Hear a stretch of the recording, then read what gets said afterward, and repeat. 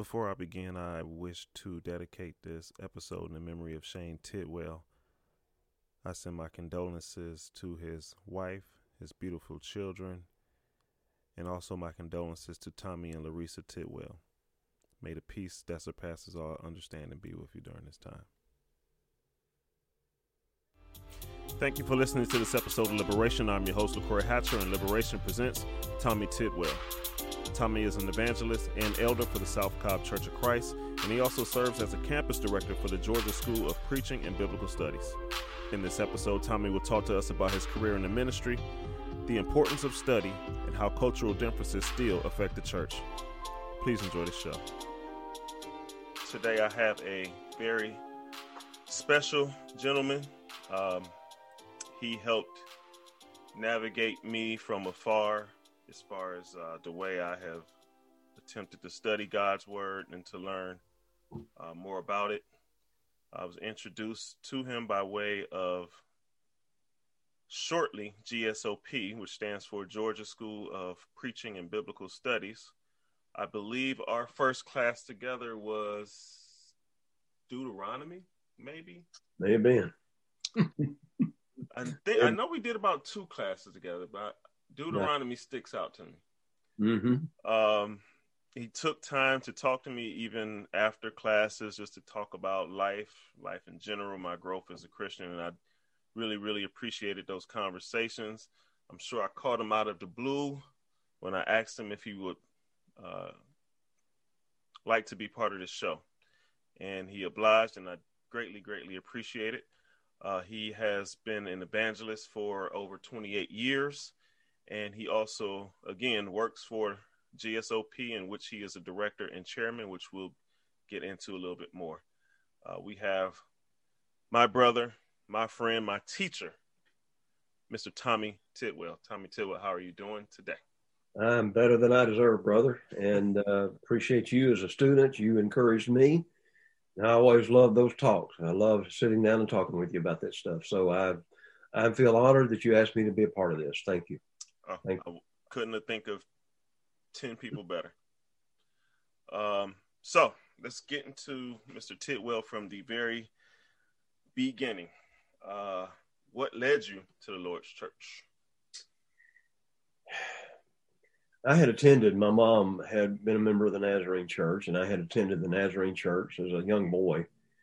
In 1973, my grandfather died, and my grandmother decided she wanted to go back to church. Right down the road was the Macedonia Church of Christ, and it just so happened because we lived about 3 or 4 miles from one another. Me or one of my sisters would always be staying with her at night because she, was somewhat afraid of staying there by herself. So she'd take us to church, and that's where I found out the gospel and listened to it for the very first time. It was kind of an amazing situation. I was there probably 6 or 8 months, and then I realized that, in that 6 or 8 months, I had been the church that Mom had gone to, and I couldn't tell you the first sermon that I heard. And again, it may have been because I was just very young. I don't know, but nothing really stuck with me. But what really stuck with me when I went to the Macedonia Church of Christ in Florence, Alabama, with my grandmother was, man, this guy's used Bible up one side and down the other, and I got excited about that. Started digging into the Bible, and the next thing I knew, I baptized into Christ and began my walk with the Lord at the age of 13. 13. Yeah. I think I was somewhere around that age. So you spent time at the Nazarene Church, so you weren't unfamiliar with the Lord's Word even at 13. How long were you? Because at 13, you don't really know what you want to do in life just yet. At what point did you want to move into the ministry? What motivated you to become a preacher? Again, being part of that congregation, and this was a loving congregation, as I said, in North Alabama. I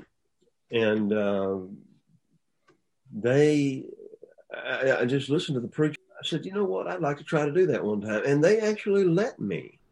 about 6 months to a year later to actually let me to preach my first sermon. Now, people today dream of me doing that. Um, I probably worked on it for 3 solid months. It was a simple, I decided to do something simple like the parable of the soils. That's what it was about. I never will forget that was my first sermon. I worked on it for 3 or 4 months. I had spoke in front of a mirror, you name it. I did everything I knew to do at that age because I had never taken any classes or anything like that. Mm-hmm. And to make a long story short, that I had it down to about 30 minutes. And then whenever I stood up in front of all those people that very first time, of course, that stage fright hit, man. It hit big time because this was a congregation about 300. Okay. Yeah. And it was a 5 minute sermon. and that's what I was saying earlier. People dream today that I would do the same thing. But anyway.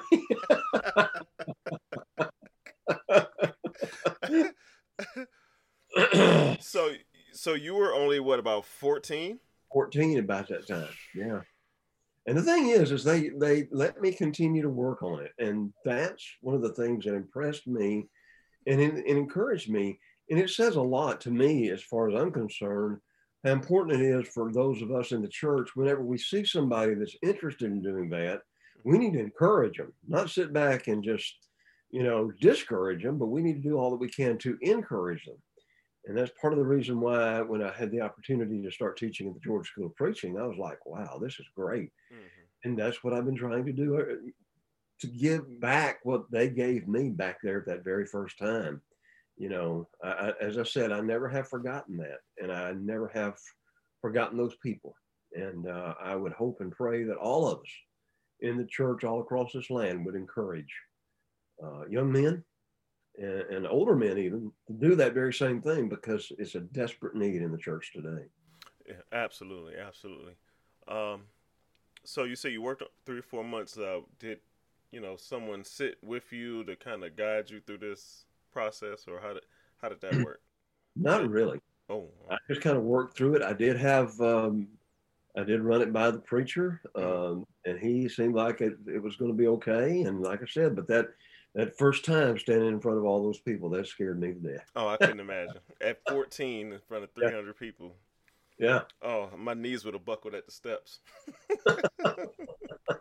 But you're absolutely right about encouraging people. And I want to say, at some point in the midst within GSOP, me taking my courses there, I want to say I may have even texted you the first time I was selected to teach a class, uh, because I felt like you were instrumental in that role. Little did I know, um, and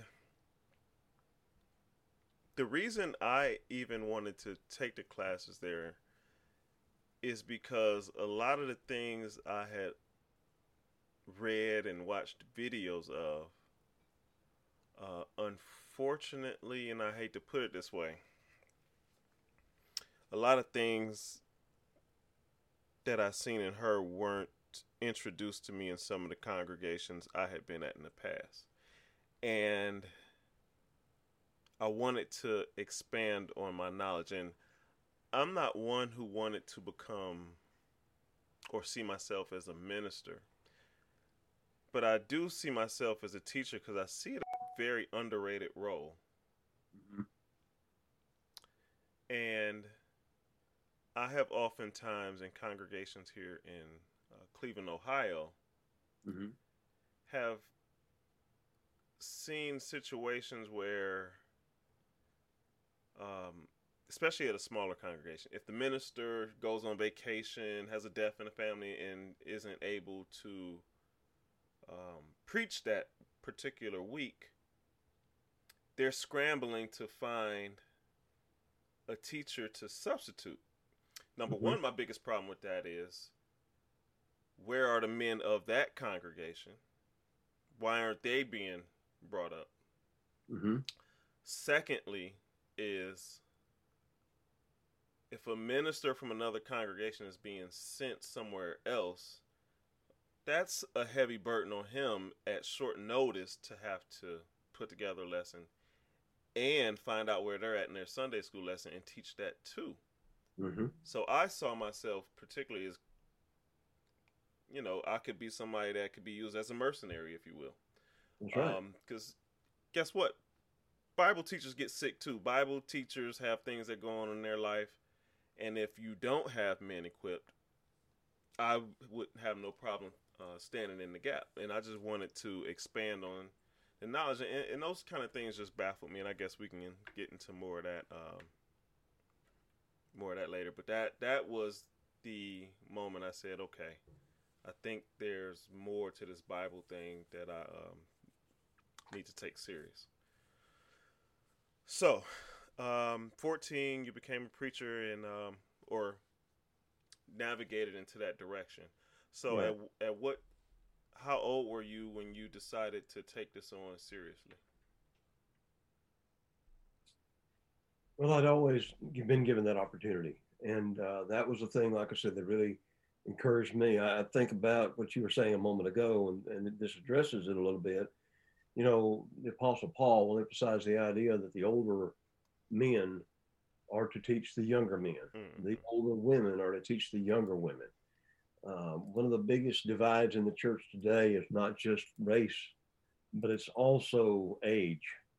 And we don't. Older men and older women are not doing what they need to be doing to try to encourage. There is something to be said about families.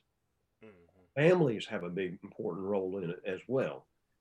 My mom and dad really never encouraged me to do that. As I said, they weren't going to church.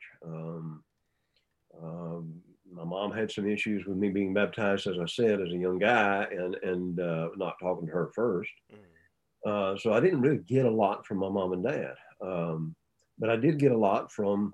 And in fact, this congregation that I preached at had even offered to send me to Freed Hardeman College. Mm-hmm. And I wanted to do that, but mom just wasn't going to have it. So to keep the peace, obviously, I didn't. Also, about that same time as I'm getting about 17, 18 years old, about ready to graduate from high school, I was thinking about joining the Marine Corps because my dad was Marine Corps. And I'm thankful that it didn't work out in that respect, because a lot of times, a lot of folks go into the military and it either makes them or breaks them. And in a lot of those situations, I don't, a lot of them come back out with their hearts hardened somewhat. And again, I understand why, because they have to get ready to do the job they have to do. Um, so I went on myself. God had blessed me. Um, I was the salutatorian in my high school class, which means I had the second highest GPA. In fact, I was set up to be the valedictorian, but there was a guy that came in there the last year who graduated from from some college in or not college, but high school in California, and he just so I had my first year. I attended the University of North Alabama on a academic scholarship, and at the same time, I still had that desire. Heritage Christian University, at the time it was International Bible College, was there in Florence, Alabama. So I did something really stupid. I took a semester at UNA, full load, and a semester at International Bible College, full load. And but what surprised me out of all of it is the fact that I passed every course uh, with A's. I mean, straight A's. So God, like I said, has blessed me in that respect. Um, and then after being there at the International Bible College, I got my Associate of Arts degree there. Moved on. Then the dean from International Bible College had moved down and set up a college, or been part of was the president of the Magnolia Bible College down in Mississippi. About the same time, I met my wife at the college, International Bible College, and then we got married and we moved to Mississippi. Had our first son there, but I was preaching there as well as going to Magnolia Bible College at the same time, where I got my bachelor's degree. Um, and then many years later, I went back to International Bible College, which is now Heritage Christian, and got my master's degree. Um, But in that time, as I said, I preached 2 years in Mississippi, moved over here to Georgia, preached for about 5.5 years in one congregation. Um, then we moved to another congregation down in southern Georgia. I was there 6 months. I don't want to talk about that a whole lot. Okay, that was a very bad situation in every situation in the terms. And I need we that. got down there. There were 75 people there, and it looked like the church was going to be great. When we left, there was 15, and it was a bad, bad deal. And that's a whole other thing that we could talk about. But so then I came back up here to Atlanta. I had tried out a congregation here, and started preaching at Clarkdale. Mm. And then in 1989, I'm giving you too much history, I guess, but in No, no, 1989, no. This will be we helpful. we actually had two small congregations. Now, Georgia is a lot like other places in the country. Georgia didn't have a lot of churches of Christ. They're few and far between. Really? And if they did have one, then what would happen is there are usually smaller congregations that have a lot of problems.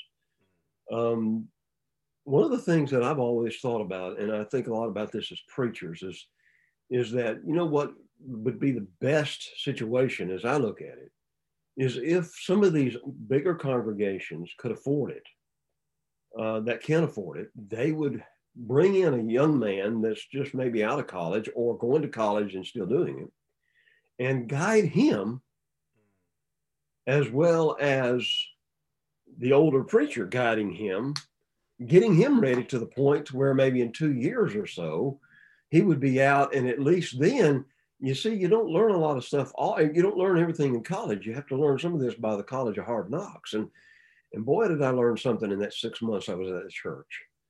And so then I wound up moving back here, the small congregation called Clarkdale. And then there was another smaller congregation about 5 miles down the road. And it was called Liberty Hill. And we began in 1989 to have a discussion about merging. And we merged the two congregations together in 1990. And this formed the South Cobb Church. And I've been here ever since.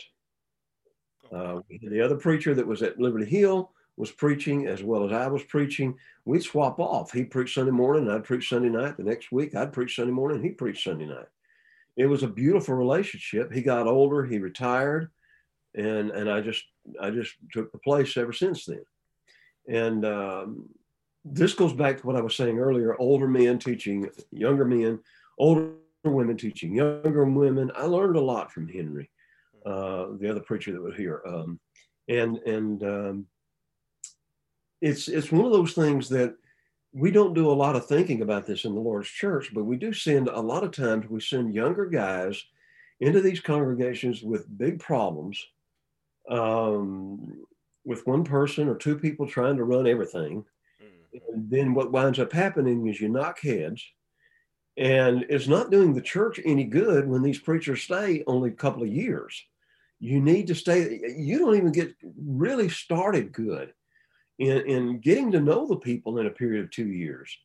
And so then you'd flip through. And I am elaborating on this a little bit more. To me personally, this has been a problem in the Lord's church for years.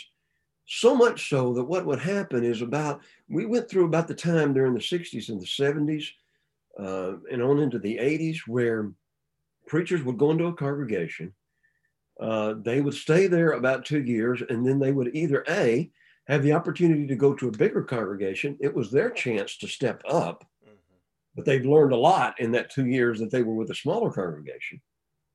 Or the brethren would be upset about that preacher because he knocked heads too much with some of the others, and they would get rid of him. So here's what happened as I see it.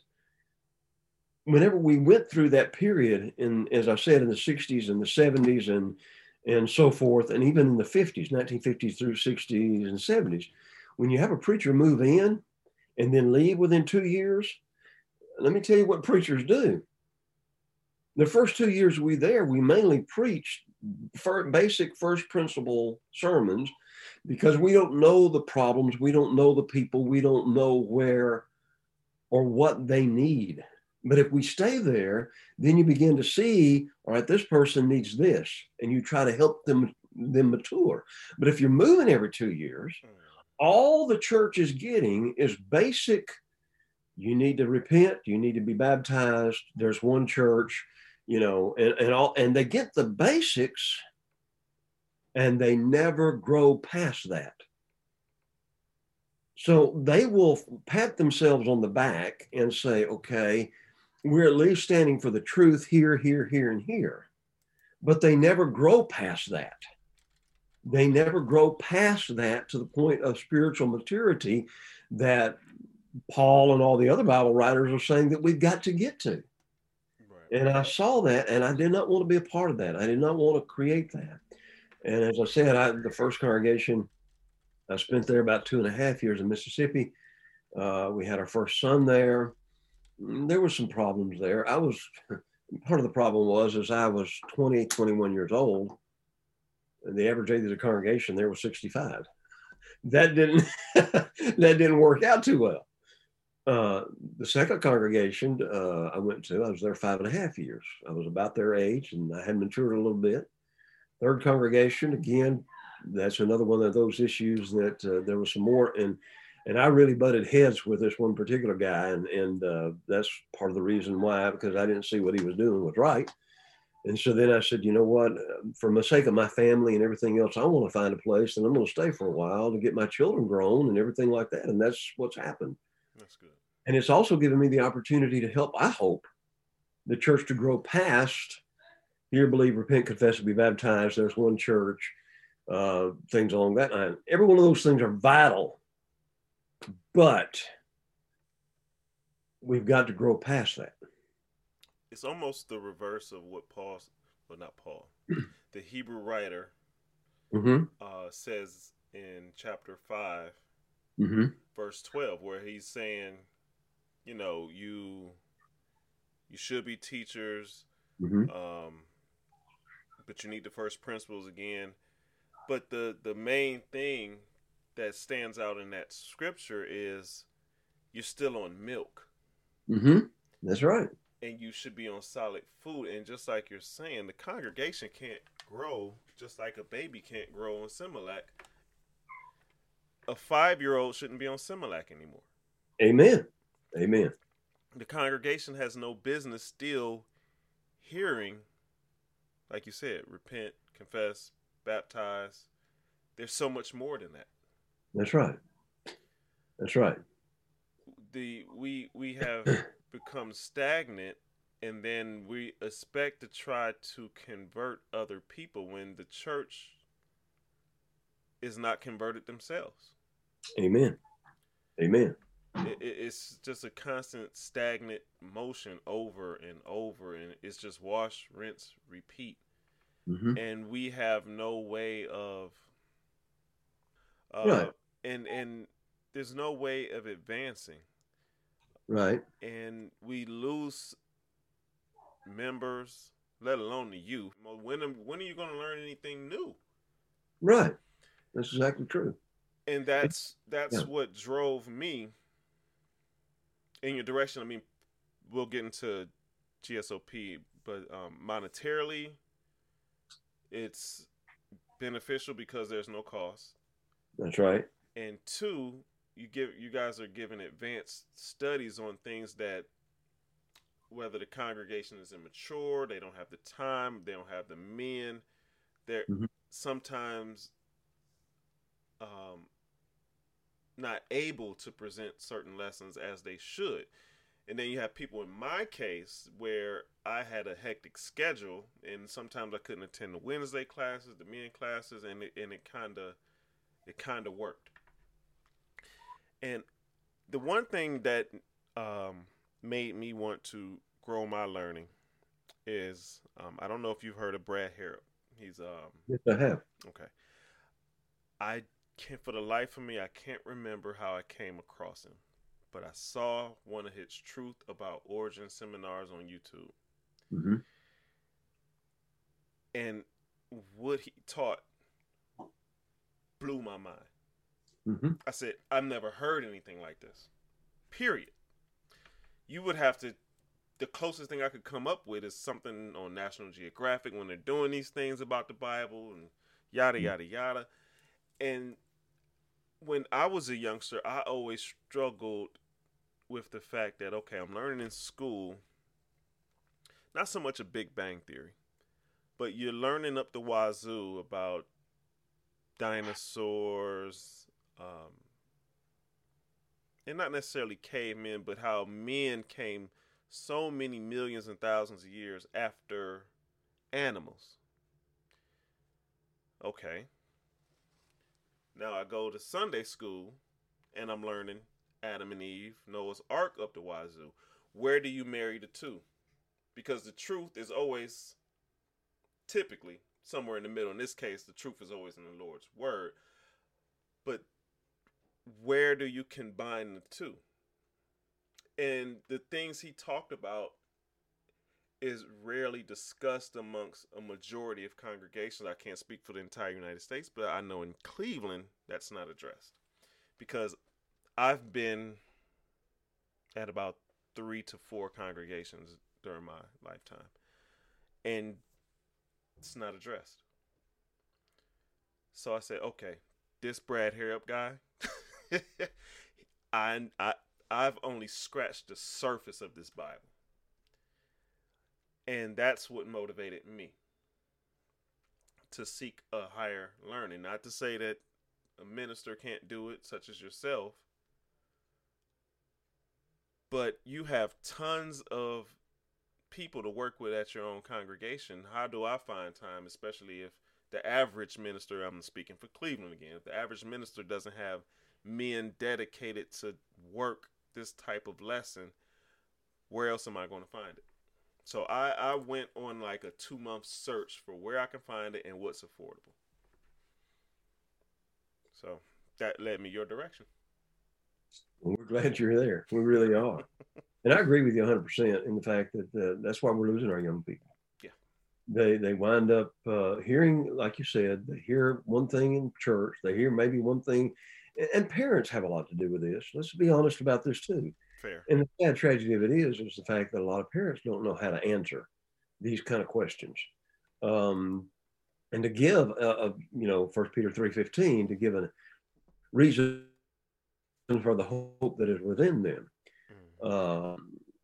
And let's also just be honest, and I'm not going to preach for Brad Harrop, but there is no middle ground for those two. There's nothing, between what the Bible clearly says about creation and then what Darwin and his theory of evolution says about how we got here, there's no middle ground. You have to make a choice one way or the other.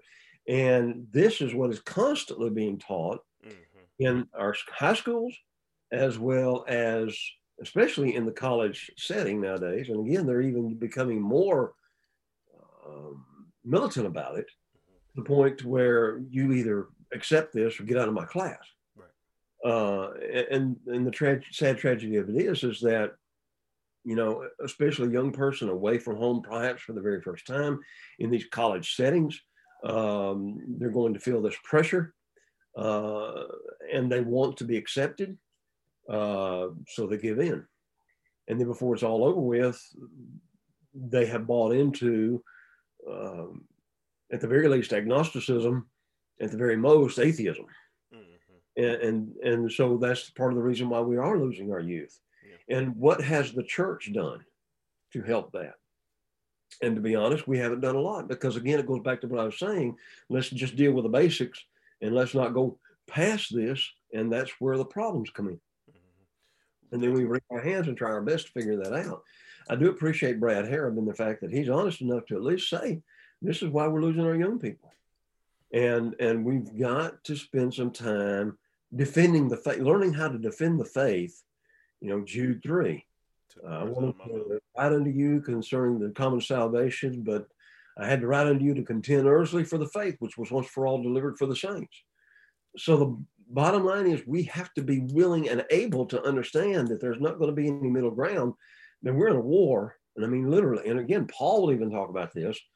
2 Corinthians, he says, the weapons of our warfare are not carnal. It's not guns and bullets and tanks and all that other stuff, but it's by the word of God, pulling down the strongholds that Satan is throwing up. So we've got to be able to know the Bible well enough. We've got to be able to give this to our young people. And that's, again, part of the reason why I've enjoyed teaching so much at the Georgia School of Preaching. I have taught some classes on Christian evidences. We do have some of the instructors there that do a much better job at it than I ever could. So that's what I let them do. But it is something that we need to share. This is something we really need to get to people's hands and hearts. And again, Brad Harrod, Focus Press, that is one of the key ways to go at it. And then there are a lot of other brethren in the brotherhood. There's Apologetics Press. If you have the opportunity, I know that, but Polishing the Pulpit, they have an entire block in polishing the pulpit every year. Of course, they didn't have it this last year because of COVID, but there's an entire block of lessons that you can listen to that gives you the ammunition to fight. And to me, that's something that we need to, what we did right after this COVID hit, we did buy a subscription to Polishing the Pulpit, where all of our members could listen to any sermon in the world they wanted to on it. On not just that, but anything. I mean, just anything. There were women's sermons on there, sermons for elders, sermons for deacons, sermons for preachers, sermons for everything. So let me just encourage you to use that. I'm fully convinced that we in the church need to avail ourselves of every opportunity to use everything that we possibly can to build one another up to the point to where we will be able to, again, to contend earnestly for the faith which was once delivered for the saints. But you're right. And that's one of the things that we're trying to do at the Georgia School of Preaching, is get into a whole lot more in-depth studies than just some of the Bible classes that we're part of. I joke about this sometimes, but when I went to one congregation for the very first time, and I sat in their Bible class before I even got started good as a preacher and all there, and they had a teacher up there, and they had books, and they gave them to all the adult members, and they're Willard Conscience books. And Brother Conscience did a great job taking and going through the Bible and asking questions, and you have to sit down and write these things out in your book, you know.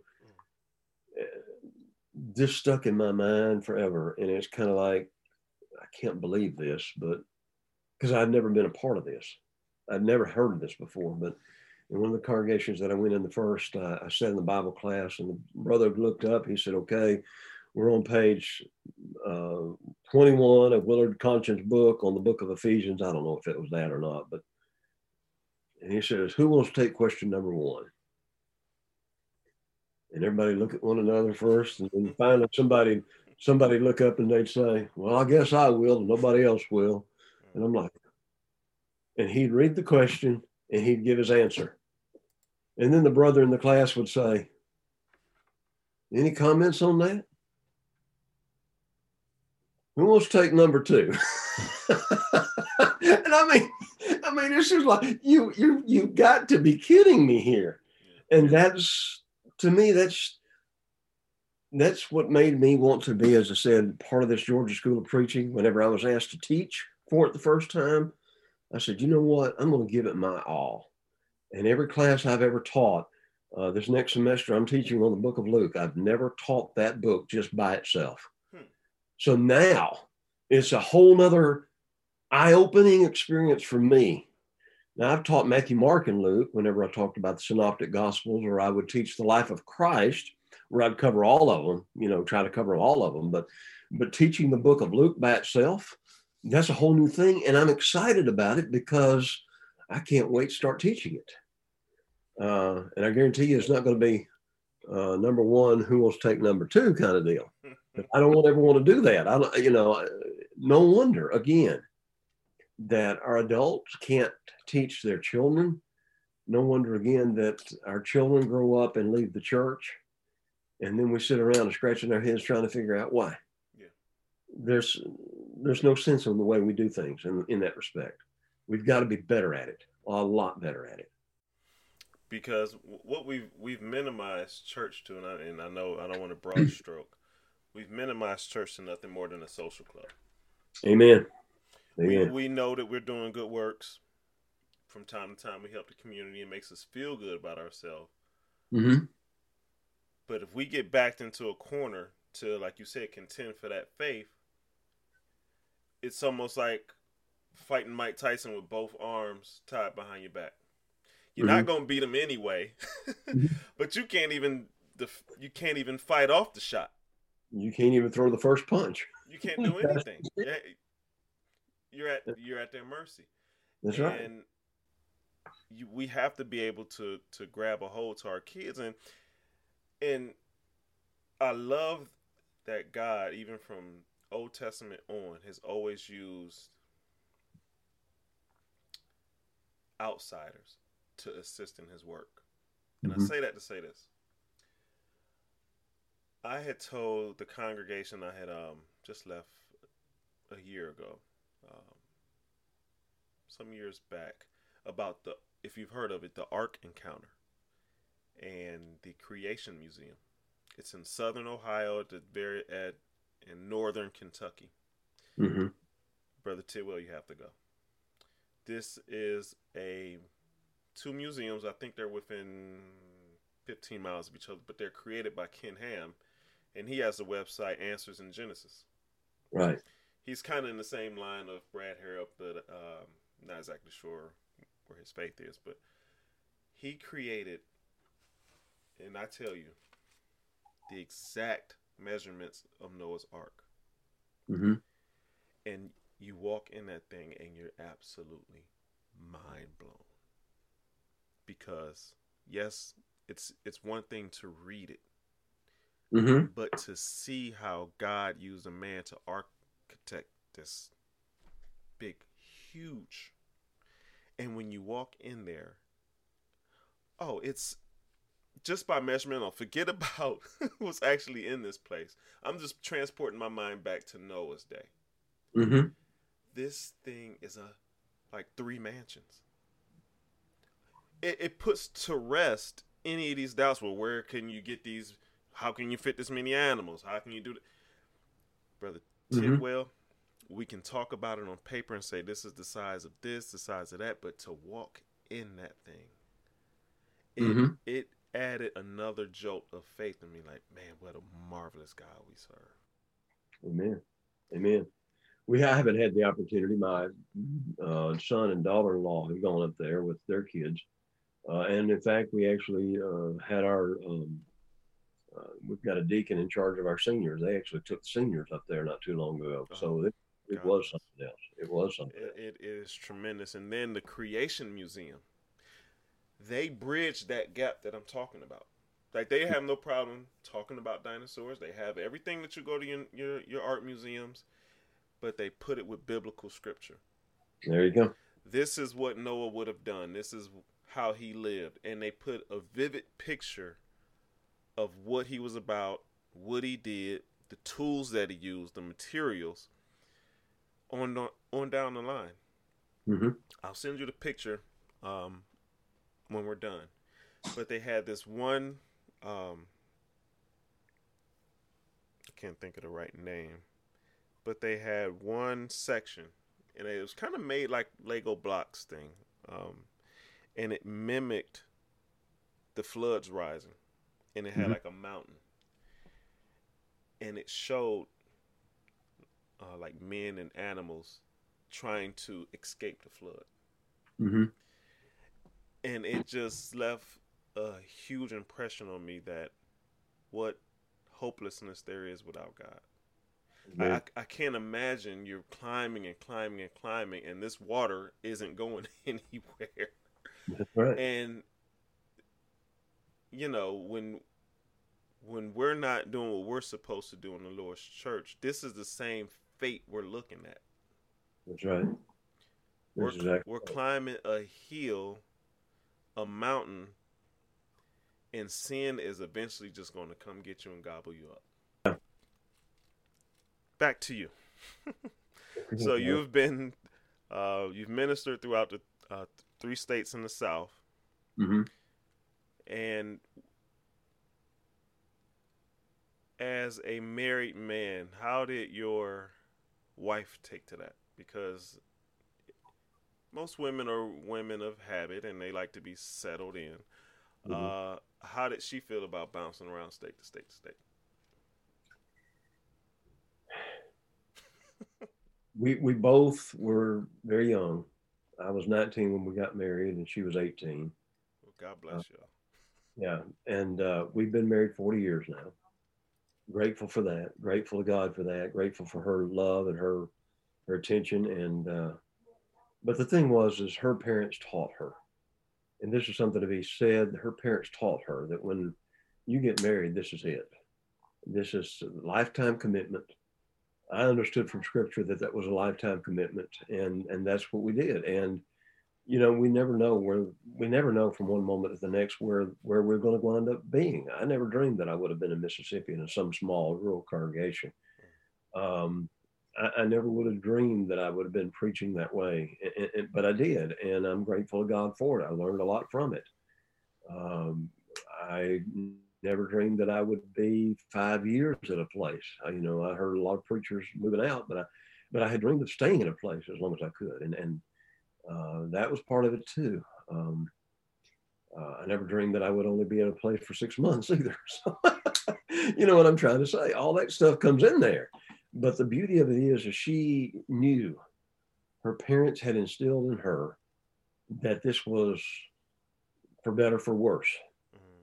She knew that we had to be able to provide for our family. God blessed me with 3 boys, and that's we had to do whatever we had to do to take care of that.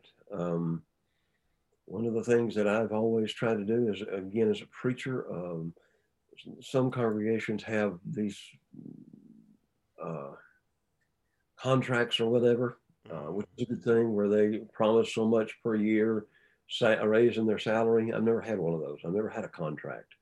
Every place that I've gone, we've just kind of been verbal, which means they could get rid of me in a heartbeat, or but that also doesn't leave a whole lot of room for making negotiations when it comes to salary and things like that. So it's something it's a good thing, it's a bad thing, but at the same time, Paul will talk about the fact, 1 Corinthians chapter 9, that a laborer is worthy of his hire. Um, at the same time, there were also that dangers, and Paul would even reference this in Timothy, that there would be those that would be trying to take advantage of the faith to make money. Mm-hmm. I didn't want to do that. So I've had a wife that's been very loving and very understanding of all of this, and has supported me every step of the way. At times, she's, given me a swift kick in the pants when I needed it. And that's what the beauty of a great wife is. And she's been, I could not ask for a better wife. And I'm grateful to God for her every day. God bless you. So, but we've improvised, adapted, and overcome, and she's still hanging in there with me. She sure is. Um, and again, I can't speak so highly of her, because she's just one of a kind. And as I said before, it all goes back to the fact of her parents teaching her what she needed to do. And blessed be the man that has in-laws that taught their daughter what they should do. And actually, let me reverse back to something. So your mother and your father initially had issue with you getting into the ministry. Is that something that worked itself out full circle? How did your mother, or how did your parents eventually take to you becoming a minister? I guess they just pretty well figured out that that was what was going to happen, and they just finally accepted it. Um, as I said, my dad was he was a Marine Corps sergeant, and then he turned around and worked as a structural iron worker. We had a farm. I grew up on a farm, and I cherish those days. I cherish those days because I learned a lot on the farm. I learned a lot. hard work, the necessity of pulling your weight in a family. I learned that, and I still straight up strive to believe and hold those principles very dear to me. Mom, I can't really explain how Mom felt about me being a preacher for the church, and Dad never really talked to me about it either that much. It was just one of those deals that, and what finally happened is they did wind up going to church, and I'm grateful for that. I would want to say that it was because of whatever influence I might have had on them, but it was still something that it was not it was discouraging to me. Okay. Because you'd want them to make it to heaven as well. And I'm leaving that in the hands of God, obviously. I was reading something the other day, when we get to Judgment Day, there's going to be a lot of surprises on both sides. You know what I'm trying to say there? And to me, that's kind of the same thing that we're talking about right here, right now. I try not to judge whether a person goes to heaven or not. That's not my job. Never has been my job.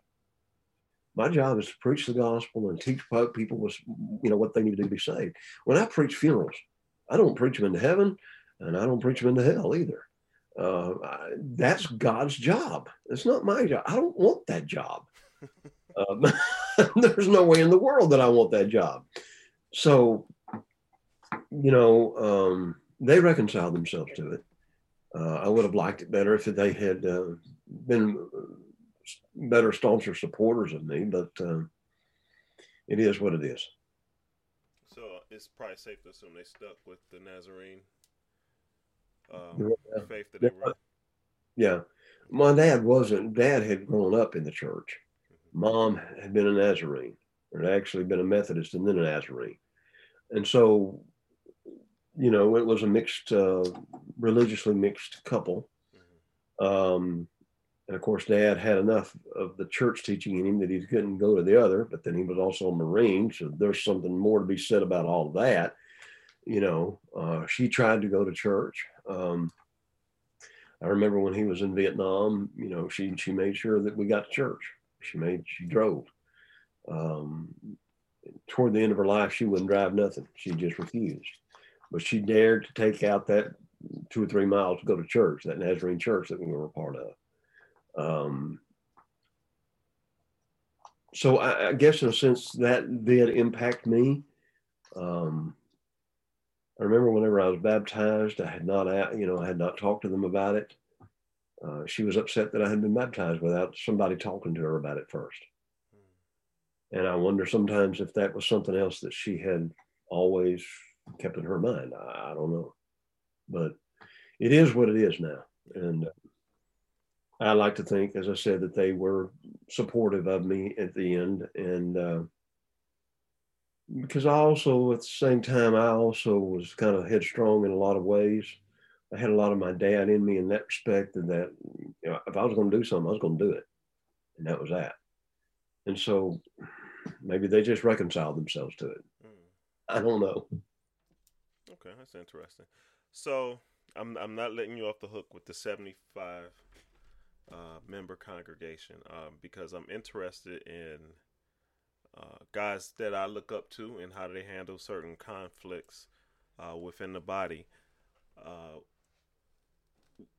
Because everything, no matter how we try to paint it, isn't always sugary sweet within the 4 walls of the church. What was that experience like? What kind of firestorm did you walk into? We got there and everybody seemed to be very excited. And I was excited. And it was a work that needed to be going on. Now, this was in Georgia. Georgia is not a stronghold of Churches of Christ. Not like in Alabama where I grew up. If you look at in Tennessee and Alabama, some places in Kentucky, the church is very, very strong. In other places, it's not. Georgia's not one of those places that is very, very strong yet.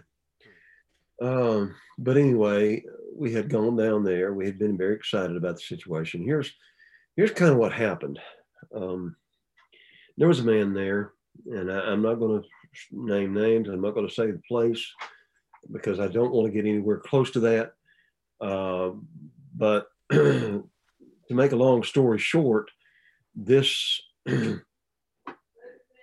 place, give me just a second. I had a dog come visit me, and I didn't want to get something started here with a dog. So please forgive me. Please forgive me. Anyway, we'd gone there, and everybody was very excited about us being there. And we got our kids enrolled in school. But it didn't take very long. I found out that there was one man there that never attended any of the business meetings. There was no elders there. So obviously they didn't have the leadership they needed to have. There was one man that never attended the business meetings, but he was an influential man in the community. He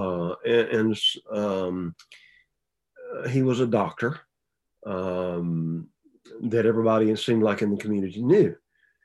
And what he would do, he would never attend because the business meetings, because he said his heart couldn't take it. But he would hear about a decision that was made in the business meeting and then turn around and do everything he could to fight it. And this had gone on for years. I mean, literally years. I don't know what there is about it, but I don't, Jude would talk about 3 people that were, he would talk about a fellow by the name of Gaius. He would talk about a fellow by the name of Demetrius, but then he would also talk about a fellow by the name of Diotrephes. And Diotrephes was a one-man guy that he was going to do the church his way. Anytime you're in this situation, folks forget that this is Christ's church. Jesus paid for it, not me. And the thing is whatever decision we tried to make, to try to make some changes in the church to help it to become what God wanted it to be, boy, he fought it tooth and nail. He fought it tooth and nail. And whenever we talked to him about it, and you've also got to remember, Georgia, as I said earlier, did not have a lot of congregations in it, especially South Georgia. So this was about, a little bit south of Macon, between Macon and Valdosta. And to make a long story short, this guy, people would travel 30, 40 miles to come to church there because this was the only church in the area. So one Sunday we decided in the business meeting that we would have a get together. We would have worship at the normal time, Bible class at the normal time, worship. Then we would have a meal. We'd all of us had a meal about once a month. All congregations that I've ever been a part of had a meal once a month. But then after that, we decided that we would have a 2:00 service. That way, the folks that had to travel so far could stay there. We could have both of our services. We would be accommodative to them, and then they could go home and we'd be done for the day. Yeah. And I thought, that's a good idea. And at least by doing this, we're showing them that we appreciate them traveling the 30, 40, 50 miles they had to travel to come to church. Brother heard about it. He went into apoplexy. He said, that's unscriptural. I said, brother, show me in the Bible where it says that you got to meet at 10, 11, and then at 6. I'm sorry, you're not going to find that there. I do read in the Bible where they would, in Acts chapter 20, where Paul would preach till midnight, and then they kept him up the rest of the night talking about the things that he had discussed and preached. So where did you see that? What is your justification for it? And he said, well, we've always had 6 o'clock. And if somebody's traveling, and this is on one of the major highways going south, major interstates. He said, if somebody was traveling and they come and stop by the church at 6 o'clock and we're not here, we're not giving them the opportunity to worship God. And I said, well, brother, I said, it's only once a month. And I said, we don't have to have an entire worship service.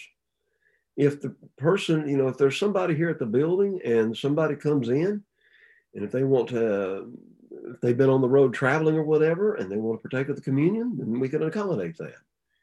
No, no, no, you've got to have a full worship service. No, and you know what I'm trying to say is you have this whole situation pop up there about the possibility of some visitor off the highway somewhere stopping. And that was the whole reason why he was opposed to it. It created such a problem. I finally said, okay, enough's enough. Church, let's meet together. And I did not the business meeting. Let's all of us meet together. And I expressed what the decision was. I expressed who was there. I told the church what had happened. And that brother was there at that time. And it got heated. He got kind of upset about it. Now, this same brother that had a heart problem, couldn't be in a part of a meeting, he got heated about it. And I looked at him and I said, okay, church, this is, and again, we didn't have eldership. So, church, this is your decision. What do you want to do? Do you want to meet and eat and then meet again, or what? How do you want to handle that? Everybody but him said, yeah, let's do that. I said, okay. All right. And then he got up and he said, you're causing somebody's soul to be lost. I said, brother, I said, from what I'm seeing in this congregation here, these people want to do this. There's nothing unscriptural about it. We have not done anything wrong. If you want to be here at 6 o'clock and meet somebody, you've got a key. You could be here. And I said, brethren, anything else to say? We walked out. And now, but it wasn't long after that. He kept after me, and it got to the point to where he ran everybody off. Everybody didn't want to be a part of something. And there's something to be said about this. Everybody didn't want to be a part of something where there wasn't going to be peace and harmony in the church. And you see, this is the reason why I went from 75 down to 15. And of course, by that time, then the only person putting in the money at that point in time would be him. And I wasn't going to play his game. I wasn't going to have nothing to do with it. I wasn't going to do it. So I immediately called around and I knew the handwriting was on the wall, and I immediately called around, and it just so happened another congregation that I had tried out before I had moved down there. They had hired somebody. This turned out to be a bad thing because they had hired a preacher that really messed things up. But they said, can you come up here and try it again? I said, yeah. And that's how I wound up being at Clarkdale. And now, as I said, the merger of the two congregations and being here for about 31 years. Okay. So, that's a very, very good segue. So, how long, and you say you've been at South Cobb since 1990, you said? We moved there December 29th. December 29th, 1989. Okay, so it's so close to 1990. You know what I'm trying to say? It works. It works out well. Seriously. And so we moved here December 28th, or 29th, 1989. Going on 31 years. Yeah. Thank you. No, really, the thanks need to go to the brethren. The thanks need to go to the brethren and to God, obviously. Took the words out of my mouth, but it takes a lot of fortitude. Yeah, and a lot of time to do what you've done for so long. Yeah, develop a relationship with the people. You also got to have a commitment. There's got to be and again, part of the commitment was because I didn't want to have to see my kids have to be moved again. There was that. But as I've watched them grow up and all, then there was the commitment to the community and everything else in that respect. And so that to me is another key thing. Preachers need to go and stay. As I said earlier, being there every 2 years, you don't even get to really know anybody real well in 2 years. Preachers need to make a commitment to go and stay, unless there's things happen like, as I explained to you down at that congregation that I was just explaining to you about. There's things that happens that can't be dealt with. So you just got to either go, and again, you have to feed your family. Preachers have to feed their family, just like anybody else does. Preachers have to feed their family. So, and I, there definitely needs to be a better checks and balances with some of these congregations where they, just because an evangelist is presenting a new approach, if he's not doing anything unscriptural or contrary, it should be tried out for a while. Because, as my grandmother used to say, and I'm sure many grandmothers across this world, there's different ways to skin a cat. yeah. And just because it's rubbing you wrong in the moment, maybe it's that friction that God is using to get something out of you. And just because it's making you uncomfortable in the moment, who knows where that can take the congregation? I'm sure the three Hebrew boys found no comfort in the idea of going into a furnace. Exactly right. But it was going to be for God's glory, and they weren't scared of it. And there was a tremendous result to come from it. So, Mm-hmm. I have heard of congregations that are iron fist ruled by elders, and I think that rule thing is taken and stretched way too far. Right. And it hurts the congregation in the long run, and like we talked about before, it's just a vicious cycle. So just in case anybody in Georgia hears this, where exactly is South Cobb? Give me a good location. We are on the west side of Atlanta, just off of I-20, in a little place. It's not incorporated. It's called Mableton. Right here in this area is Mableton, Powder Springs, Austell, all of these suburbs, you might say. Literally, that's what we are. We're part of a suburb of Atlanta. And so we're off on I-20. We're at 1776 Clay Road in Mableton, Georgia. That's an unincorporated part right there of that. If you literally go half mile up the road, you actually go into Austell, Georgia, and that's actually a city there, a small city, small suburb city outside. And then right up next to that is Lithia Springs, goes on into Douglas County. But this is all, I could get into Atlanta within, well, depending on rush hour traffic, obviously. I have been stuck in traffic on 3 to 4 hours on one occasion, but anyway, it just really depends on the time of day and everything like that. Wow. Okay. Now before we get into Georgia School of Preaching, and I believe we might have had this conversation in the past. Cultural differences. Now stop me if I'm wrong. I want to say when you first got to South Cobb, you said this was a majority Caucasian congregation, and it made a shift. There's no getting around it, especially with Southern history. Did you ever run across any issues where racial things have come into play?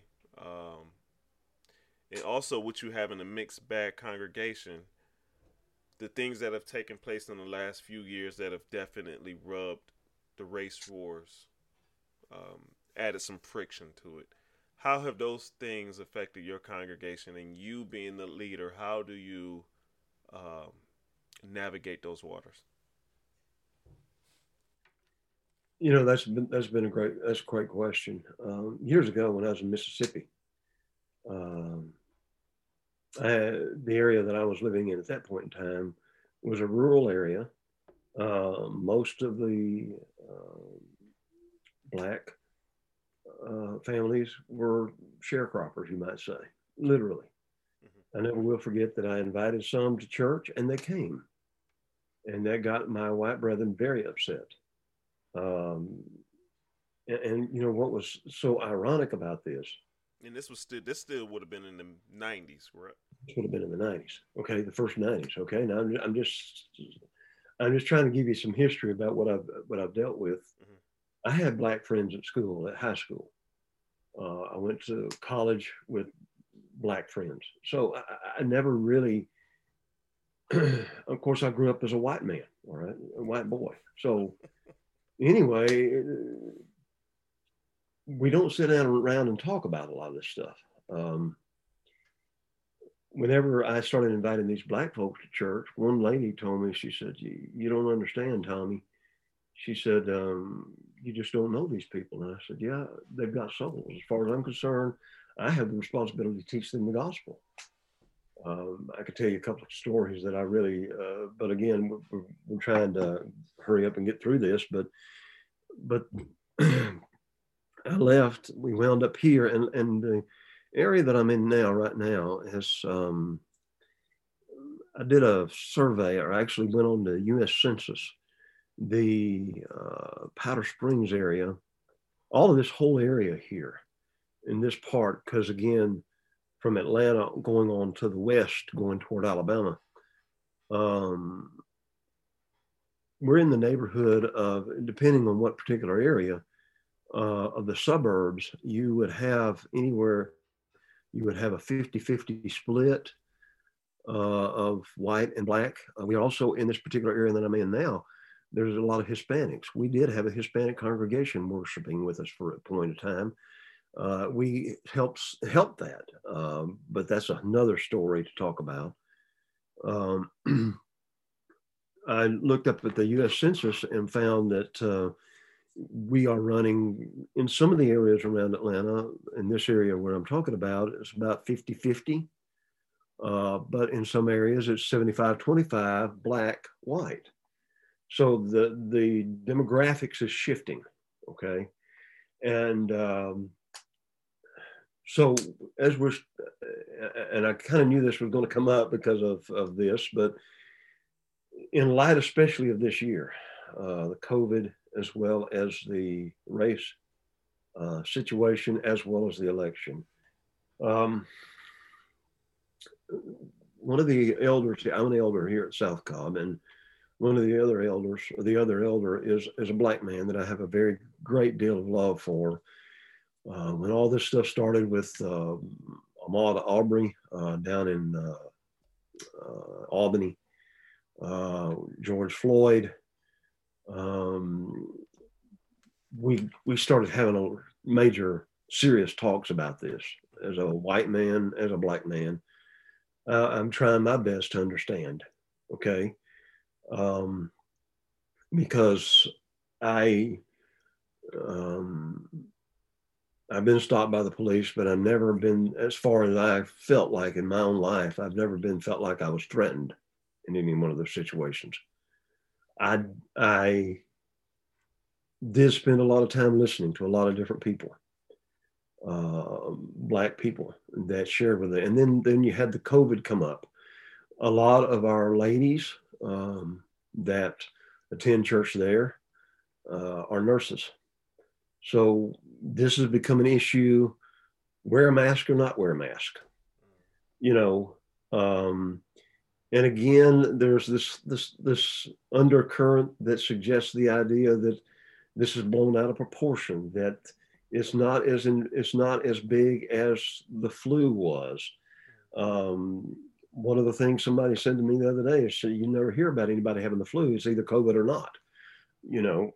So the thing is that all of this has been politicized as far as I'm concerned. And it has created a division in the church. We already are divided. Yeah. One person has said the most segregated place in America on Sunday is the church. Okay. Martin Luther King said that. And that's right. And so we're trying to travel those waters. And again, it's extremely tough right now. Yeah. Some of the folks who grew up in churches where the black preacher would have no problems whatsoever with talking about politics. We have white members that don't want to hear politics preached from the pulpit because nobody's going to tell me who to vote for. Right. You see what I'm trying to say? It's so you've got a I'm looking at it again as a strictly from a white man. You've got a culture that the black culture, as I see it and as I perceive it. Okay, you understand what I'm trying to say here. Talk Uh, candidly. I take note. yeah, Go ahead. yeah. So where they actually will try to address these political issues and things along that line, but if I was to do the same thing, it would be bar the door Kate, because the white people would feel like that you're trying to tell me who to vote for and you don't have that right to do that. Mm-hmm. Now, as if that's not enough, as I said, the COVID thing came in. We then began to start judging brethren on whether or not you're mask or non-mask. You don't care about anybody if Mm-hmm. you don't wear a mask. But on the other side of the deal, you know, are you going to live your life for the rest of your life in fear, and you're going to have a mask from here on out? Now, look at me. See, you see me wearing glasses. If I wear a mask, I can't see because it's always fogging the glasses up. Mm-hmm. Um, so I do wear masks when I'm cutting my grass because I have a lot of allergies. Mm-hmm. You see, Satan has used this. Oh, Satan has yes. used this, and it has torn the church apart. And trying to walk in the middle, you're going to be attacked from both sides. And that's kind of what has happened as an eldership, as a preacher, in all of this whole situation. I have tried to walk in the middle. I never will forget years ago when I was going to International Bible College. There was a guy that taught me something, and I never have forgotten this. He was one of those that taught me a lot about the Bible that I never even realized until I opened up. And I love going to his classes. And he was talking about the time back in the 1950s and the 40s and 50s in the church. There was a division going on over antiism. Antiism was, it's not scriptural for a church to support an orphan's home. And it's not, you can't take money out of the church treasury to pay a preacher. You can't take a church money. There was a division about that in the 1950s and 1960s. And one of the things this brother taught me was this. He said, you can go too far to the right, you can go too far to the left. And he says, what winds up happening a lot of times is the people too far to the right will wind up sometimes overcorrecting. It's kind of like driving a car. You've got your side of the road to be on, you've got the other side of the road, okay? When you're overcorrecting to try to get away from a ditch, you're going to wind up in the ditch on the other side. Mm-hmm. And he starts giving me names, and I start going through there and having the opportunity to read some of these things some of these guys were saying and what they were saying back here, and then what they said years later over here on the left. They went, they went from one ditch to the other. He says, stay in the middle. Don't get near the ditches. And that's what I've always tried to live my life. But being in the middle right now has been very challenging. Yeah. It's almost like when Paul said, I become all things to all men. Yeah. And that's hard. It's hard. It really is, because you're going to get some on the opposite right side and on the left side that's going to be shooting at you the whole time. And you're in the middle, and it's going to happen. Mm-hmm. I empathize.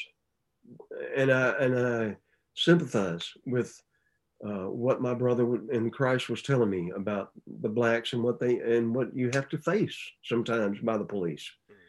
Mm-hmm. I was asked to speak on or to be a part of a panel that was sponsored by a local black congregation here, and they got to talking about defunding the police and things along this line, and I was like, and they asked me what my opinion about it was. I said, well, you know what? Paul said in Romans 13 that it's the job of the government to keep the peace. And I said, bottom line is this whole defunding the police. And again, they said, well, you just don't understand what's going on. You don't understand. I was hit pretty hard by that, because I'm saying, how can you defund the police whenever the Bible gives us the government the obligation to keep the peace? And so maybe I don't understand all the concepts about that. about it from the viewpoint of Black people. Okay. And you know, I feel uncomfortable to saying blacks and whites because Acts chapter 17, I think it was, God says, "You have made of one blood all men upon the face of the earth." Amen. We all came from Cain or Adam and Eve. That's it. The bottom line is, and the bottom line is why should we allow politicians? Why should we allow all these other things to divide us when God says, "I want you to be united in Christ. You're my brother in Christ. Your skin color doesn't matter to me because you're my brother in Christ. And I'm going to treat you just like anybody else that's my brother in Christ. I'm going to do what I can to reach anybody with the gospel. I don't care about their skin color." I've been to mission trips to Central America. I couldn't speak the language, but I taught the gospel. The bottom line is we're all one. And we, the church, need to be the example right now. Amen. In this divided world. We really desperately need to do it. And that necessarily means we've got to get our own act together. I've definitely been one of those people that just go by the content of a person. There you go. And what I have seen, especially in these last, let's just say 5 or 6 years since these things have been bombarded on our TV screens, is that in the religious community and the Lord's church, but I'm going to broad stroke the entire religious community, we have forgotten where God's word fits into this narrative. We have let our emotions, and we're humans. That's right. It happens. But like you're saying, as being the light of the world, we have forgotten that this thing that covers our bones takes a back seat to everything else. That's right.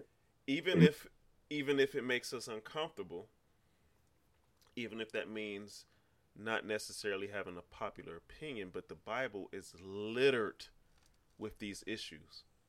And we're not taking the time to properly look at scripture the way we should. We nitpick bits and pieces to fit whatever our personal agenda is in that moment.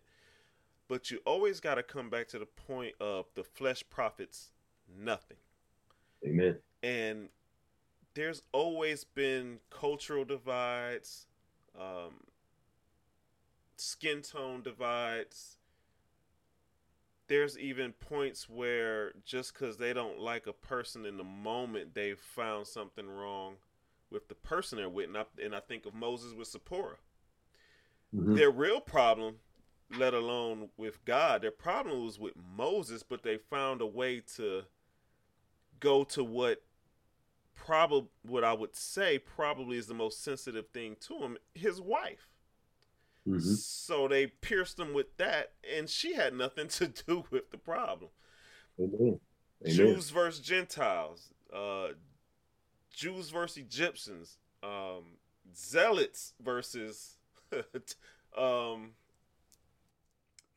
Pharisees, Sadducees. All these things, just it just is what it is. There's cultural divides within the black community. There's cultural divides from black to white. You're never going to run around this issue. But the one thing we should all have in common is, okay, what does the Bible say? That's right. There's cultural divides in the white community, just like everything else. I mean, I've been there, I've seen that, but we don't talk about it that much. So, but you're right. It's all boils down to what does the Bible say and how does it apply, and how, more importantly, how do I apply it in all of these situations? I'm not going to dismiss and say we ought not to have any government because God set up government. Are there abuses? There's abuses in everything. There's abuses in religion. There's abuses in police. There's abuses in everything. we live in a sin-cursed world. It's not going to get any better until the Lord comes again. And I will say through all of this, I've been praying for that to happen a whole lot quicker lately. You know what I'm trying to say there in that respect. That's it. That's it. Because, Lord, come quickly. I think that's part of the reason why you see this in some of the passages in the New Testament where they're asking for that to happen. But yeah, we haven't taken here's a problem I have, Brother Tidwell.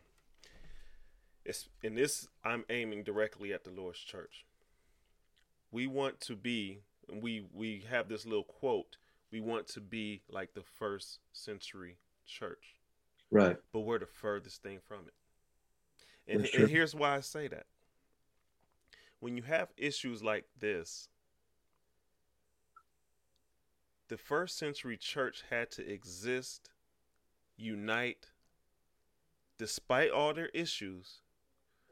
They had to be one, because when you have people like Nero that are burning Christians on post just to get his point across, and they still had to unite, whether they liked each other's culture or not. They had to provide for one another. They had to be on the run. All these different things they had to go through. But from Jesus to Paul, they're told to live amongst this government. Mm-hmm. You're not going to like it. Here's the persecution. It's coming. But don't leave my side. Or don't you take the lead. Let me take the lead. Your reward isn't here on earth anyway. Amen. We need to just get over it. And another thing we're failing to realize, and I guess I'll just marginalize people. Trump was Trump. Yeah. But as you have perfectly said, God has set governments in place. Mm-hmm. And whether you like, love, or indifferent about Trump, who knows the role he's being asked to play out in this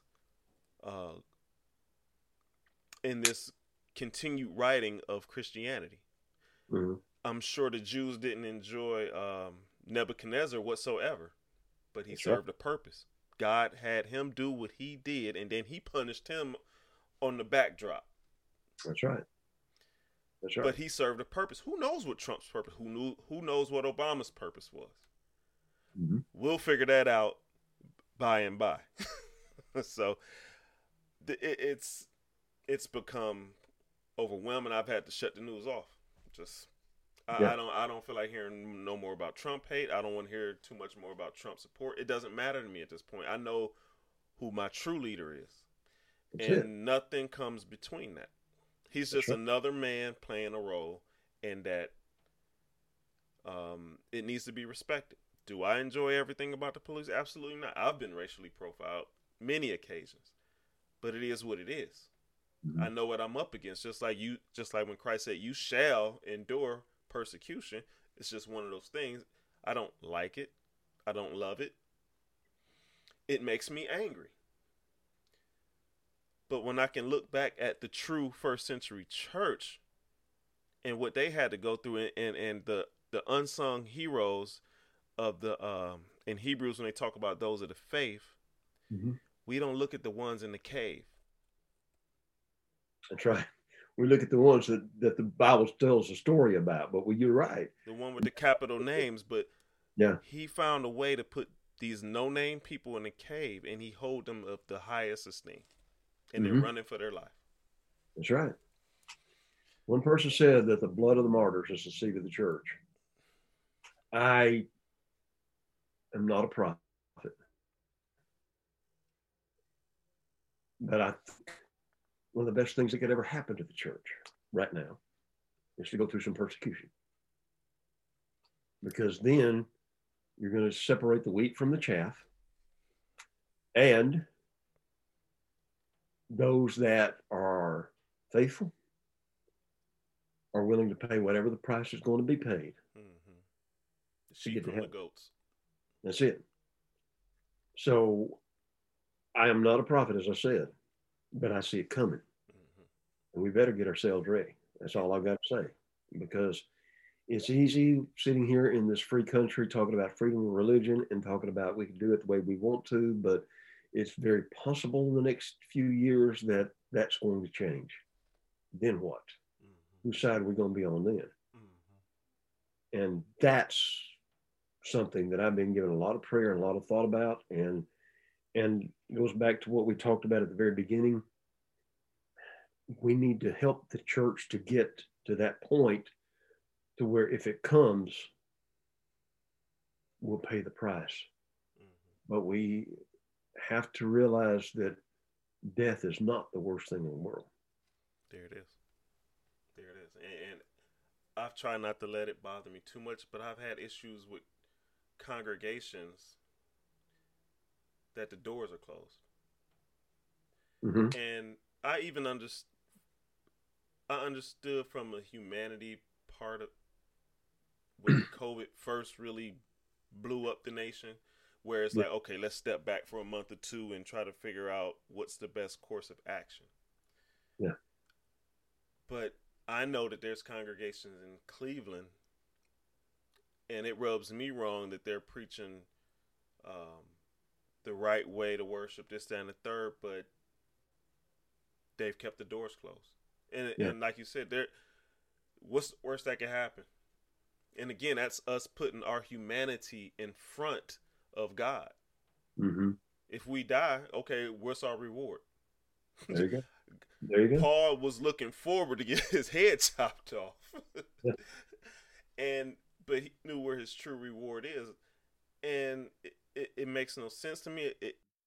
But at this point, we know what social distancing is. We, like you said, mask. We know, what's the excuse? And it truly is showing the wheat from the shaft, the sheep from the goats. Because at no point should we let our fear keep us from doing what the Lord has told us to do. That's right. Whether a state has told you so, whatever the case may be. And again, there's different ways to skin this cat. You can, if you're a congregation that has the proper leadership, who's to say that the leadership can't get together and put an outline? This is what we're going to talk about for the month. Now you hold a mini service at your house for 10 people. You hold at your tent, but we're all on the same accord because church started in houses anyway. Mm-hmm. So to just completely wipe it out, I mean, I have to have some mercy in my heart and pray for those congregations that have done such a thing. And I know it's not easy. I know it's easier said than done. But we have to rely and trust in God. That's right. Period. We So, did about the same thing. We had to make that decision. We were out for about a month. yeah. But we never did stop. We got Zoom. Mm-hmm. We had people worshiping on Zoom together. Well, It wasn't the same thing as the personal interaction, but we were worshiping. Um, we went back, got started with Sunday service. Then we started back with a Bible class Sunday evening. We've got all of that going on right now. Wednesday night, we weren't able to get people back. We had 4 or 5. So we found that more people would come on Zoom. So we're doing everything on Wednesday night on Zoom. But we're still doing it. We're still teaching. The elders, both of us, are teaching in that respect. So at least they're being taught, and they can come back on Sunday. So yeah, that's it. But that was, I'll be honest with you, true as a leader. I never dreamed in 100 years that we would be making that decision. God, Never, never, no. Never. never. So, on a lighter note, tell the people about Georgia School of Preaching and Biblical Studies. How was that birthed?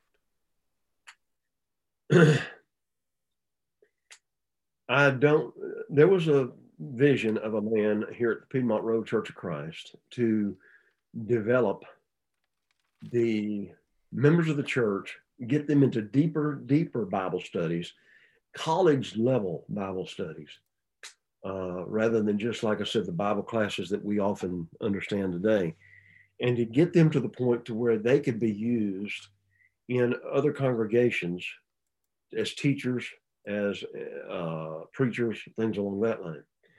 This idea, this plan was back in the early 1990s, earlier.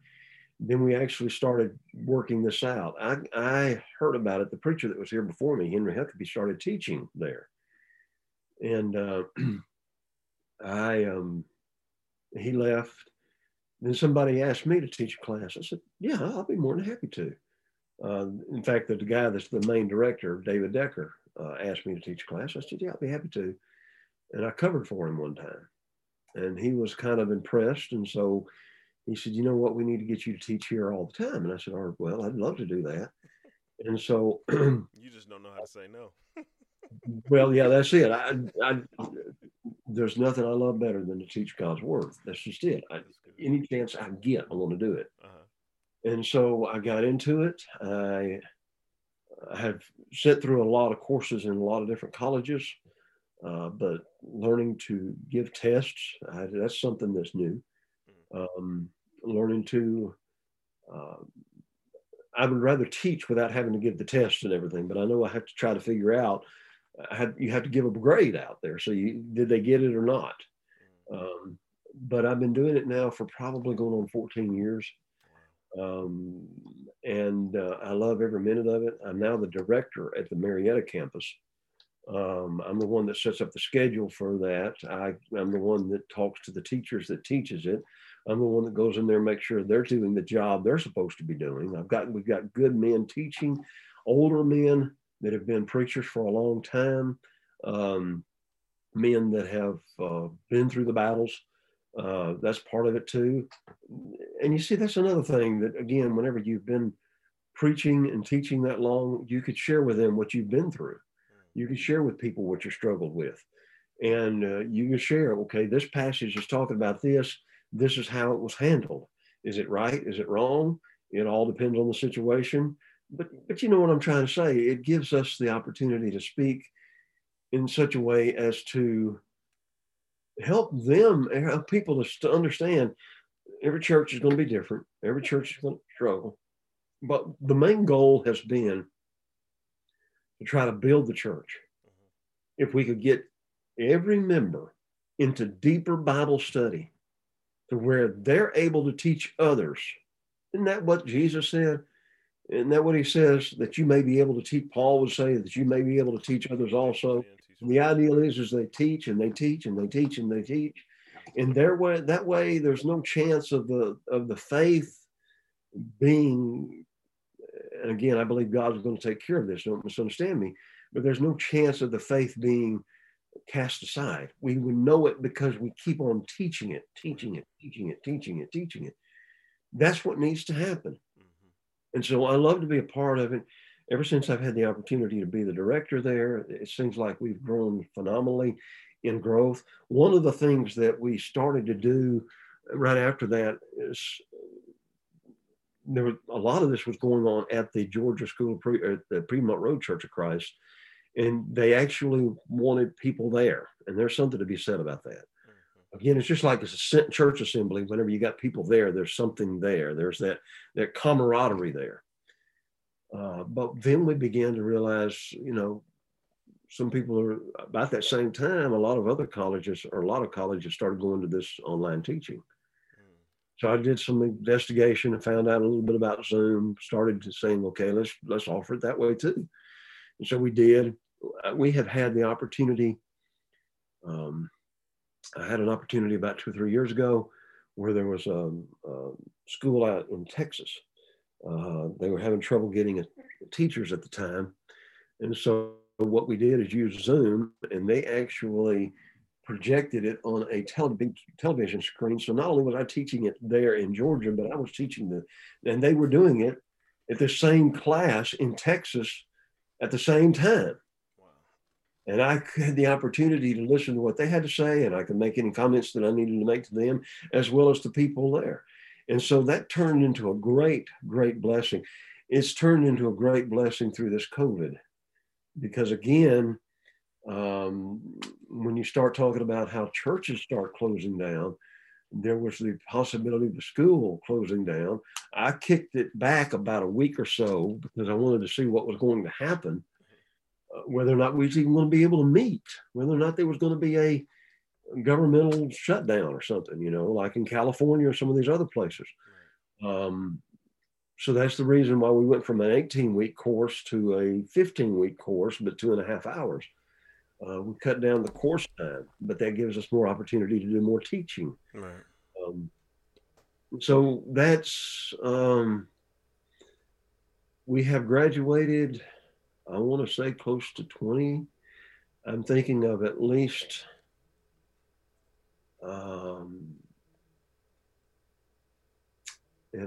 five guys that are preachers now. Wow, that's tremendous. Because of the fact that they'd come through this Georgia School of Preaching. Mm-hmm. One of them increased or wanted to get to know more, so he went on to a couple of these other colleges, as I was sharing with you earlier, before probably we even began the podcast, talking about the idea of them being further trained to be better preachers. And we still have members of the church that come, and it's always one of the things I always love is teaching is they've sat in Bible classes all their lives, but whenever they come here and we give tests and make them write papers and make them study on their own, I love to see their eyes light up. Wow, I never realized this. Wow, I just read through it and how do you get all of that out of there? It's called study. It's called putting yourself into it. And that's been a great asset. And we've had people, we actually had, as I said, a place out in Texas. We had some people in India taking it. They actually could not watch it at that time because the time frame is so much different. It would be like our 6 o'clock there, here, or 6:30 here in the evening would be 12 o'clock in the morning there, but they turned around and they would go to YouTube where we have all this stuff posted, and they would show it to their congregations. Wow, that's tremendous. So you see, this is another tool that God has given us the opportunity to use, and it has definitely come into handy since COVID. And I just rejoice that I have had an opportunity to be a part of it. I thank God for men like you and all these others that have gone through it and are continuing to go through it. And let me just continue to encourage others. Anybody that's interested after hearing this podcast, you can go to gsoponline.org. We have across the top, you have the catalog, you have all these different links. If you go to campuses, hit the word campuses, hit the Marietta campus, and you will find a registration sheet of what we're offering this next semester. I want to encourage anybody that wants to be a part of that, please do so. You go across the top, at admissions, there's a student registration, and there's the catalog. And you can read our catalog and see what it is that we require. We did go from quarters to semesters because we're trying to make everything, if somebody wants to continue their studies in some of the colleges that's associated with the Churches of Christ, you can go there, and some of these courses will transfer. There's no tuition.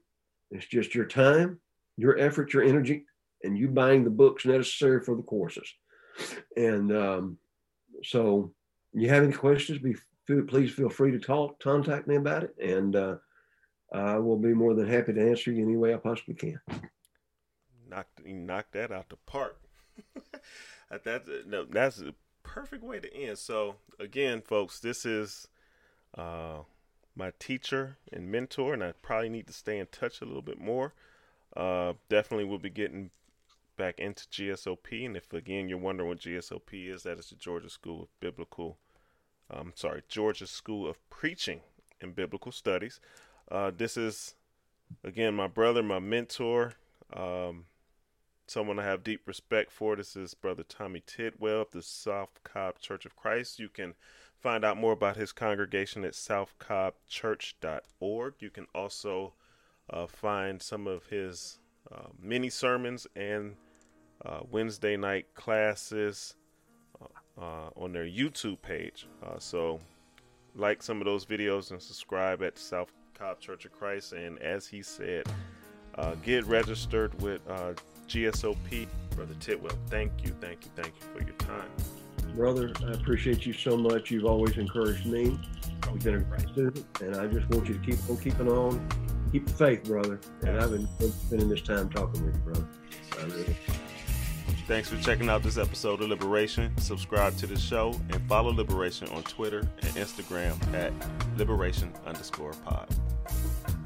Liberation is sponsored by Doodlebugs by DeVita. Thoughtful handmade jewelry designs inspired by love, peace, and unity. Shop Doodlebugs at doodlebugsbydevita.square.site.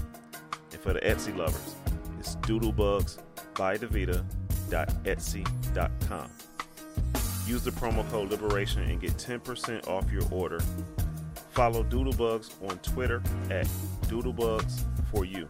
That's Doodlebugs, the number 4, the letter U. And Instagram, Doodlebugs by DeVita.